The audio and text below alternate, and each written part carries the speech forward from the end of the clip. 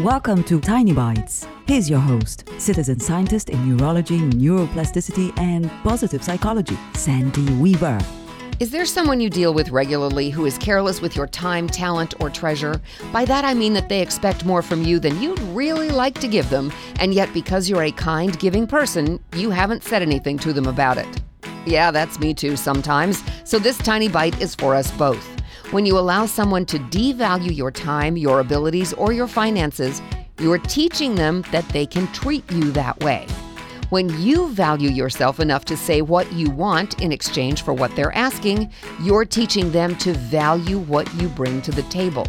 This can be a tough habit to get into, so practice it inside your head a few times to make it easier to let it out of your mouth when you need it. Value you, and others will too. Subscribe to the podcast and share it with your friends. And there's lots more at centerforworkplacehappiness.com. Here's to your well-being, one tiny bite at a time.